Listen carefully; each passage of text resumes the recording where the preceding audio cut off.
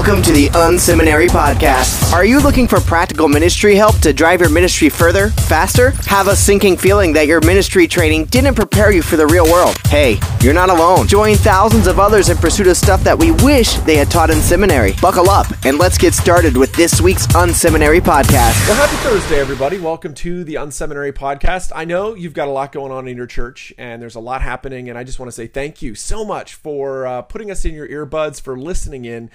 Today, you're going to be rewarded because we've got a great guest. We've got Kricher on the line. Super excited to hear a bit of Lee's story. He started at Amplify Church, which is in the eastern suburbs of Pittsburgh in 2003, and it really was at a moment, a dire need really for revitalization. Today, we're going to jump in and hear all about that and that story and how you can apply those lessons to your church. So, Lee, welcome to the show. Thank you, Rich. My pleasure. Why don't you tell us a bit, for folks that don't know the kind of Amplify story, why don't you tell us a little bit about Amplify, give us the sense of, what's happened over these last, I guess it's been 13 years or so. Yeah, actually, this past weekend, we just celebrated our 40th anniversary as a church. Amazing. So we started in the late 70s, had a very healthy growth time of growth till about 1990, and then there was a period of decline. And so in 2003, I actually was a pastor there as in my 20s, but then in 2003, I was living in Atlanta, not in ministry, and had a call that the church was in pretty steep decline. And so the last 13 years, we've really done everything we can to turn the church around, and primarily to get reconnected to the next generation, because the church was an aging, dying church. Maybe one of the fastest dying churches in town. If Outreach Magazine had a, fastest dying church index, it would be on it. That's amazing. Well, I'm sure there's a lot of leaders who are listening in who, who really can relate to that. They say, gosh, either the church we're in or maybe a church I'm being called to is in need of, that kind of turnaround. What were some of those signs that things were in need of a turnaround in 2003 when you first started there? Well, the obvious signs that we usually look for are attendance, and then, of course, as attendance goes down dramatically, so giving goes down as well, and volunteerism and all the things that you look for in any church situation when you look at health.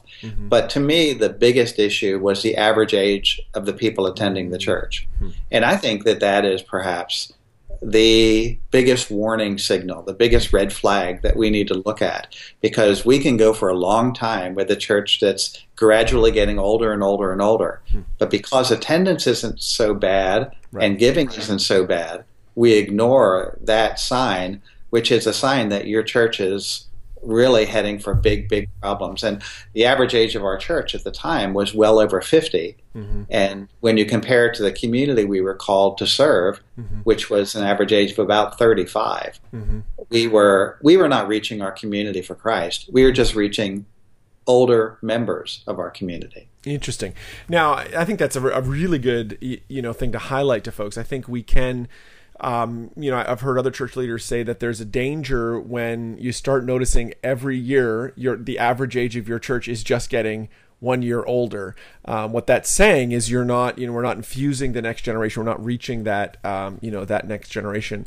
What were those early steps? Kind of walk us through some of those things you did when you first arrived, as you started to say, hey, we need to turn this thing around. We need to maybe start trying to age down the church, reach that next generation. Well, I think the biggest thing was a change in mindset. And, the Apostle Paul writes about having our minds renewed, and we needed to organizationally. Okay. And especially as it related to the next generation, because our mindset was pretty much, if it was good enough for me, it should be good enough for our kids. And so it wasn't our beliefs or our values that were a problem, but our approach to church was stuck in the 80s. Right. And we pretty much were wringing our hands and saying, why aren't these young people coming? Right. And we had to have a change of mindset that went from that statement, if it's good enough for me, it's good enough for my kids, to a question, what will it take to reach the next generation? And so that change of mindset was the foundation for every other change that we did. And I think if there was one thing I was blessed with was the opportunity to work with a couple companies when I was not in ministry that were some of the world leaders in the topic of leading change or change leadership in primarily in corporate settings. But I understood a lot of things around change leadership that were very helpful when it came to bringing change to our church. One of those was that we had to change our mindset. Now, would you say was the style of the church, the Sunday morning experiences, would have it been contemporary by 80 standards? Was that kind of like the kind of approach had kind of stalled out there and didn't continue? Is that so? Then obviously that then impacted people. People saying like, "Hey, well, this was good enough for us in 1983. Why is it not reaching kids today? 20 years later." Was that kind of what had happened? It would have been, back then. Probably the primary musical style was integrity, Hosanna music, and it had that sound and that feel of old choruses, and and you say, well, old, it's not like 1,000 years old, but nevertheless, it's a very, very different feel, along with a lot of things that had just changed in society. It was a very formal setting where people were required to dress a certain way when they came, at least in an unwritten rule. Right. So there were a lot of things that just were not relevant to the people we were trying to reach that had nothing to do with our beliefs. Right. Now, how did you help people adopt a new mindset then? So in that context, it's one thing to say, hey, we need to adopt that. Was that through preaching? Was that through, story? How did you do that?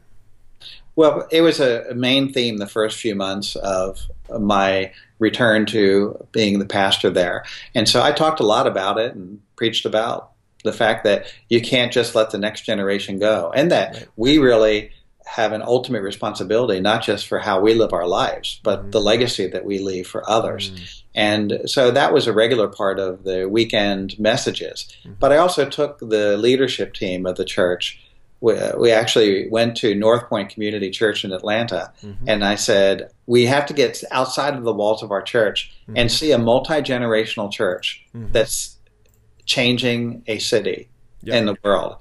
And I think it really expanded their horizons, and they said, not that we could ever copy that church, but still, there is so much that can happen between who we are and who we could be as a church. They started to talk to others in the church, and there were only 150 people or so. There didn't need to be a lot of conversations. Right.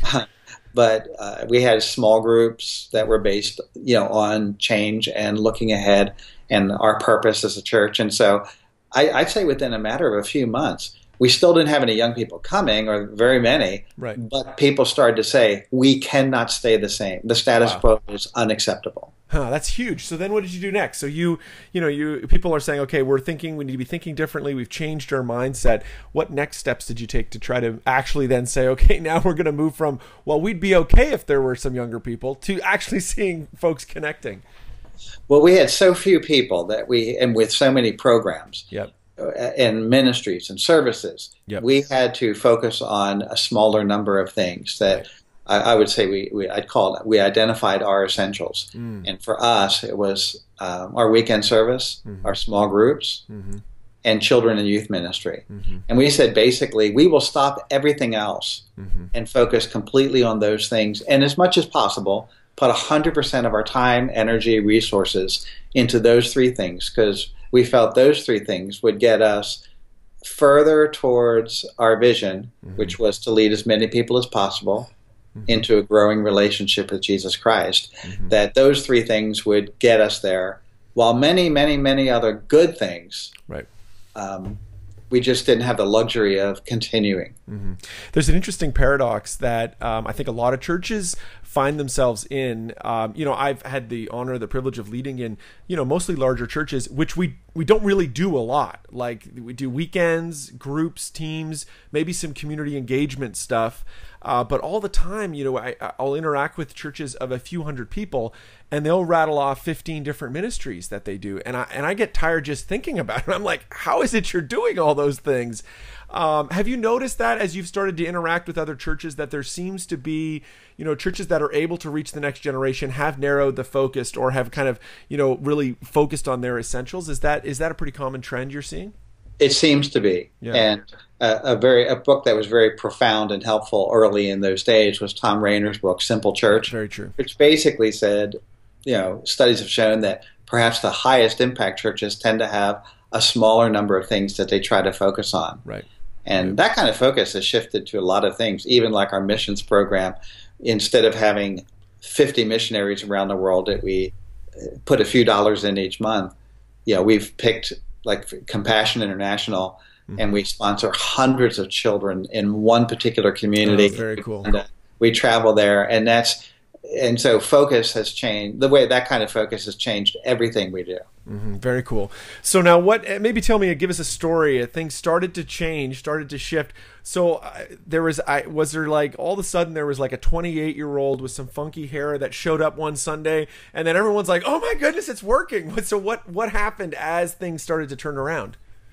Well, I think as we started to make some changes, like for instance, our facilities. Yep. We had a large facility, 50,000 square feet. Oh, wow. Imagine 150 people. That's amazing. Oh, my goodness. Yeah, just and we were about around in there.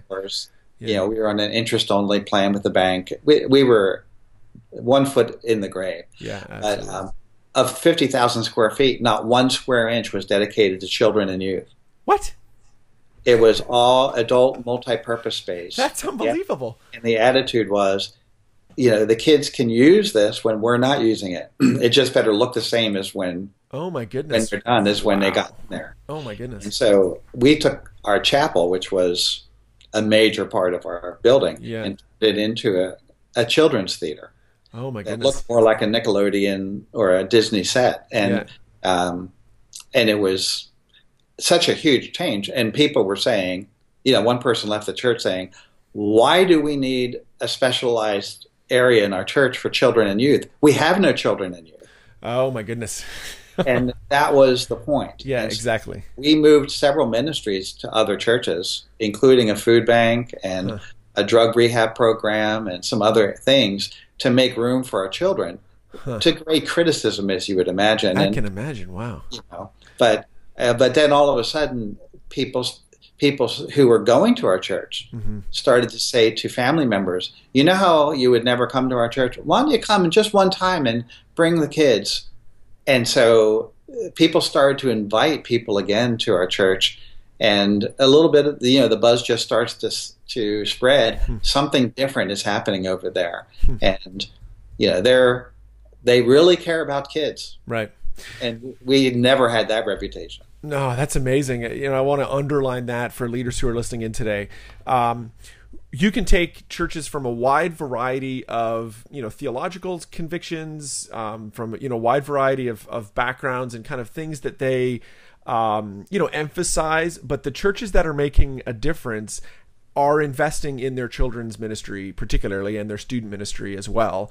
That is critical to reaching the next generation. And you may be today, that may be a great practical next step, is to say, hey, how are we going to do that? What do we need to change in that particular area? And how did you weather those, like, even just that one change of like, okay, we're going to take a chapel and we're going to turn it into a Nickelodeon theater. Did everyone just be like, "Oh, Lee, that's great, Lee. You just go ahead and do that. That's fine." What was that like, as a leader, weathering that sort of change? Well, it was challenging because some new people started to come. Yep. But probably over our first 2 years, and I see 2 years as being a time frame in which if we're going to make a turnaround in a church, do a 2-year time frame. I mean, don't make it a 10-year time frame, 15-year. Right. And so during that 2-year time frame in which we implemented a lot of change, about a third of the people who had been attending the church found other churches that were more like the church that we had been. So that was difficult. And, not everybody embraced it. One person left who was very supportive of, she said, "I love the idea of reaching children and youth, but not to change like this." Right. I want them to come. I just don't want to do anything different. And so these weren't evil change resistors. No. They were just people who were holding on to things that I had taught them to love and just weren't all that open. And especially when we started, I met a pastor as a young guy who he had a storefront church. And in this storefront church, he had about 20 people or so. And he was telling me a story that made me realize he never was going to grow further.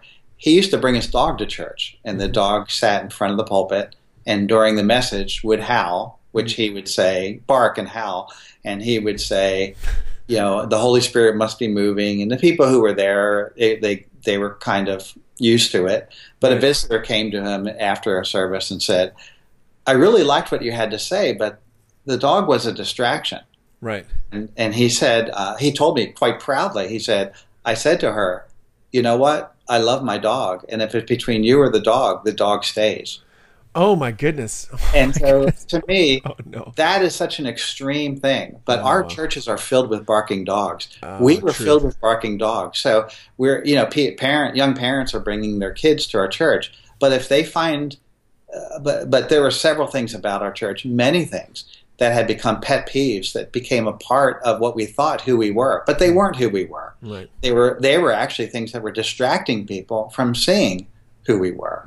And so I think when we started to eliminate our barking dogs, that's what cost us the most resistance to change, because dogs are beloved pets. Right. People love them. Sacred dogs as opposed to sacred cows. Exactly. No, it's so true. And I think there's a gift that new people coming to all of our churches give us, which is fresh eyes, and to see things differently. And we have to have humility, all as leaders. We have to have humility to listen to what people are saying, and probably even more importantly, to listen to what they're not saying, and lean in and understand. Well, let's kind of zoom forward. Where is Amplify today? What does it look like if we were to arrive this weekend? How have things changed since these changes have gone through? Well, our attendance is between a little more than 1,600 over 3 campuses. Amazing. Yep. But I think what's most exciting is we're a multi-generational church again. Average age is just about 35, which is the average age of the community we're serving. But you go in and you see every generation well represented, which is how I think Paul assumed churches would be when he talked about older men and younger men and older women and younger women. And so in that way, we're not the biggest church in town and probably don't even qualify as a mega church, but we're healthy again. That's very cool. Now, when you look to the future, are there parts of what you're doing where you feel like we're still in need of some change? We still need to kind of push forward and to continue to reach the people in our community. And what would those things be? Well, actually, we're this year, our core word that we have felt that God has been leading us to focus on is community. And we have felt that if we're going to keep connecting more and more, and that's the key. You can have church revitalization, which is about how do we add to our attendance, but to me, true church revitalization is how do we put things into place that make sure that we don't just get connected, but we stay connected to the next generation. Yep. And even in these 15 years, it seems that the need for community is escalating. Yes. At all ages, but particularly in this 20-something, 30-something age group, and I know you're a lot closer to that than I am.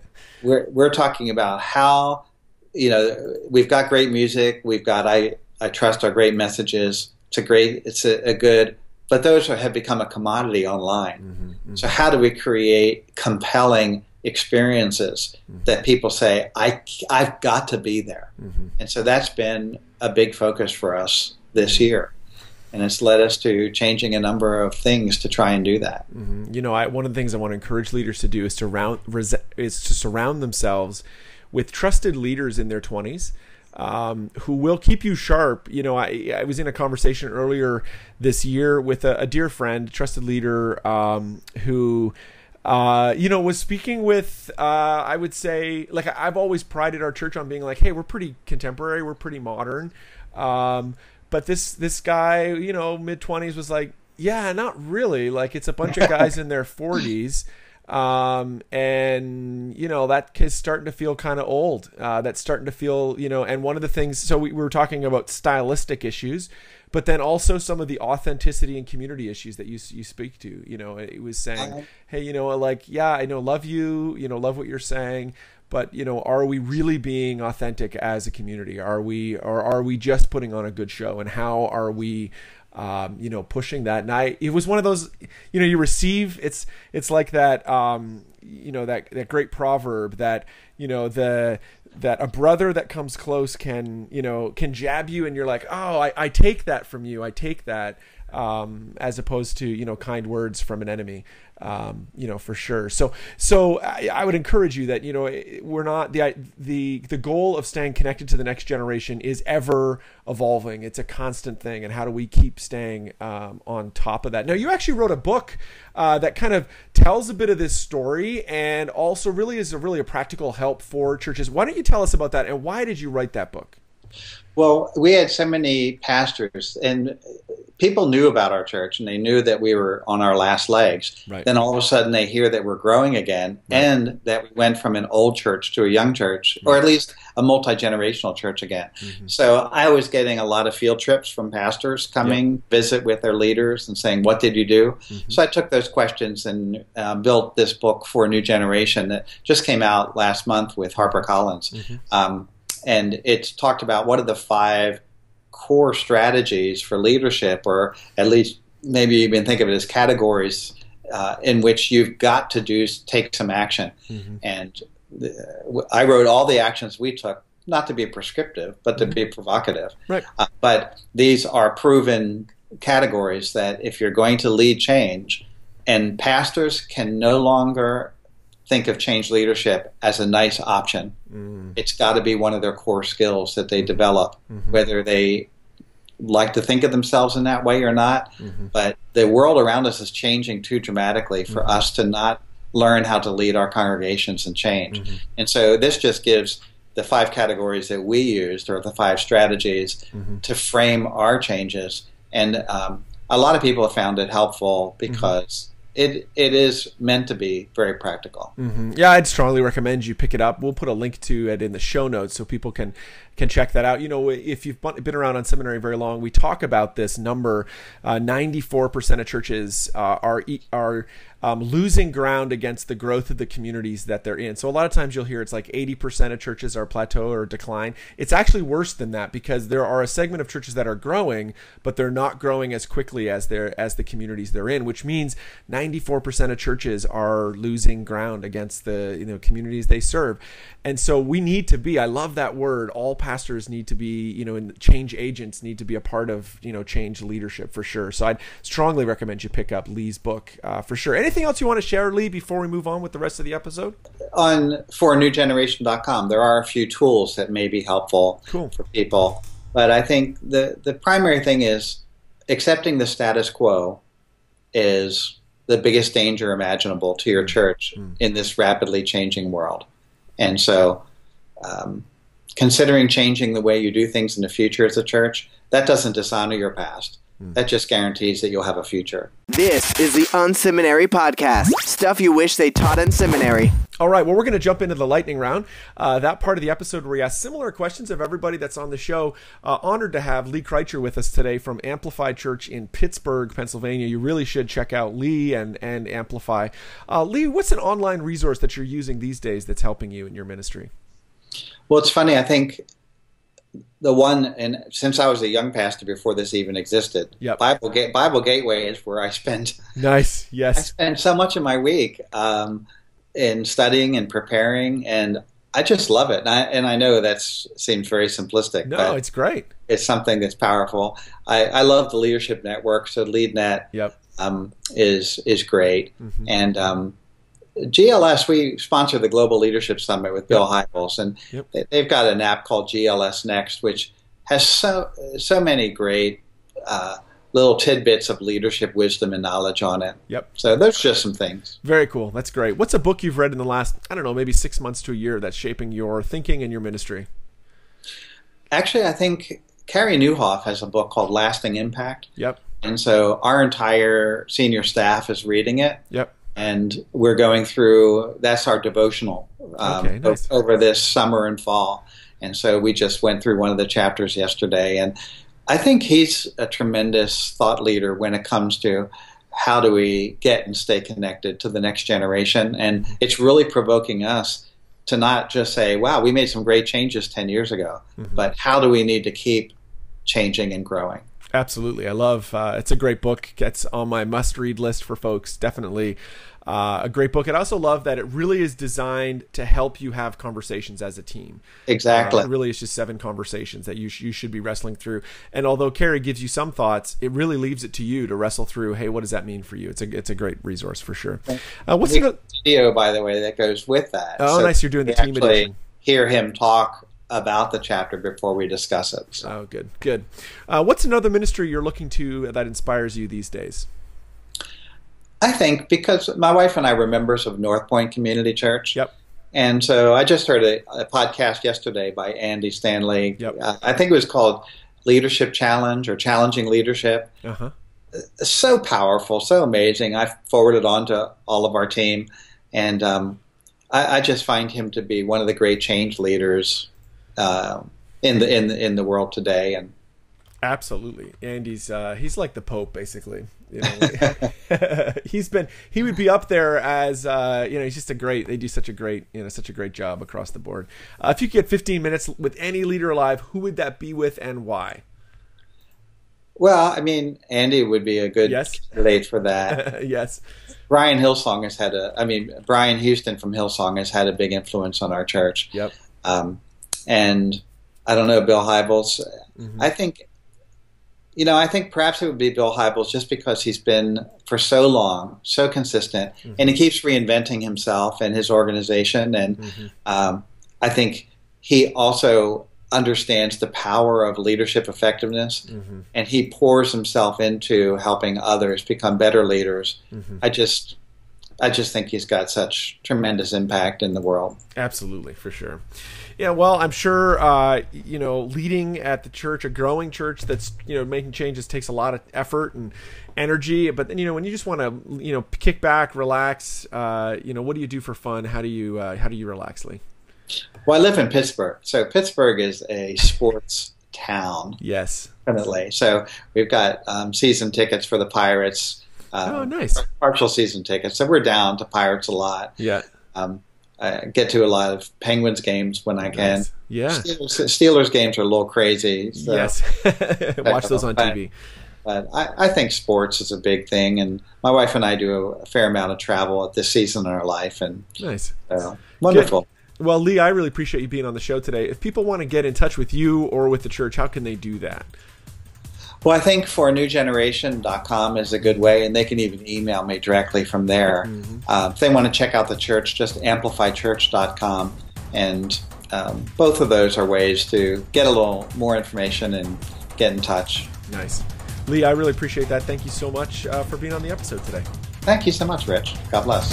Thank you for tuning in to this week's Unseminary podcast. Don't be shy. We'd love to connect. Check out Unseminary Inbox. You can sign up at unseminary.com, and we'll send you helpful training resources every week. Plus, you'll gain immediate access to our exclusive members area with tons of resources you can use. Connect with Rich on Twitter at Rich Birch or through email, rich@unseminary.com. Don't forget to check out the show notes for this episode at unseminary.com. It includes links to what we talked about today and more. Leave a comment. We'd love to hear from you. Did you enjoy today's episode? Drop by iTunes and leave a review. Thanks again for tuning in to this week's Unseminary podcast. Join us next week when we'll learn more stuff we wish they taught in seminary.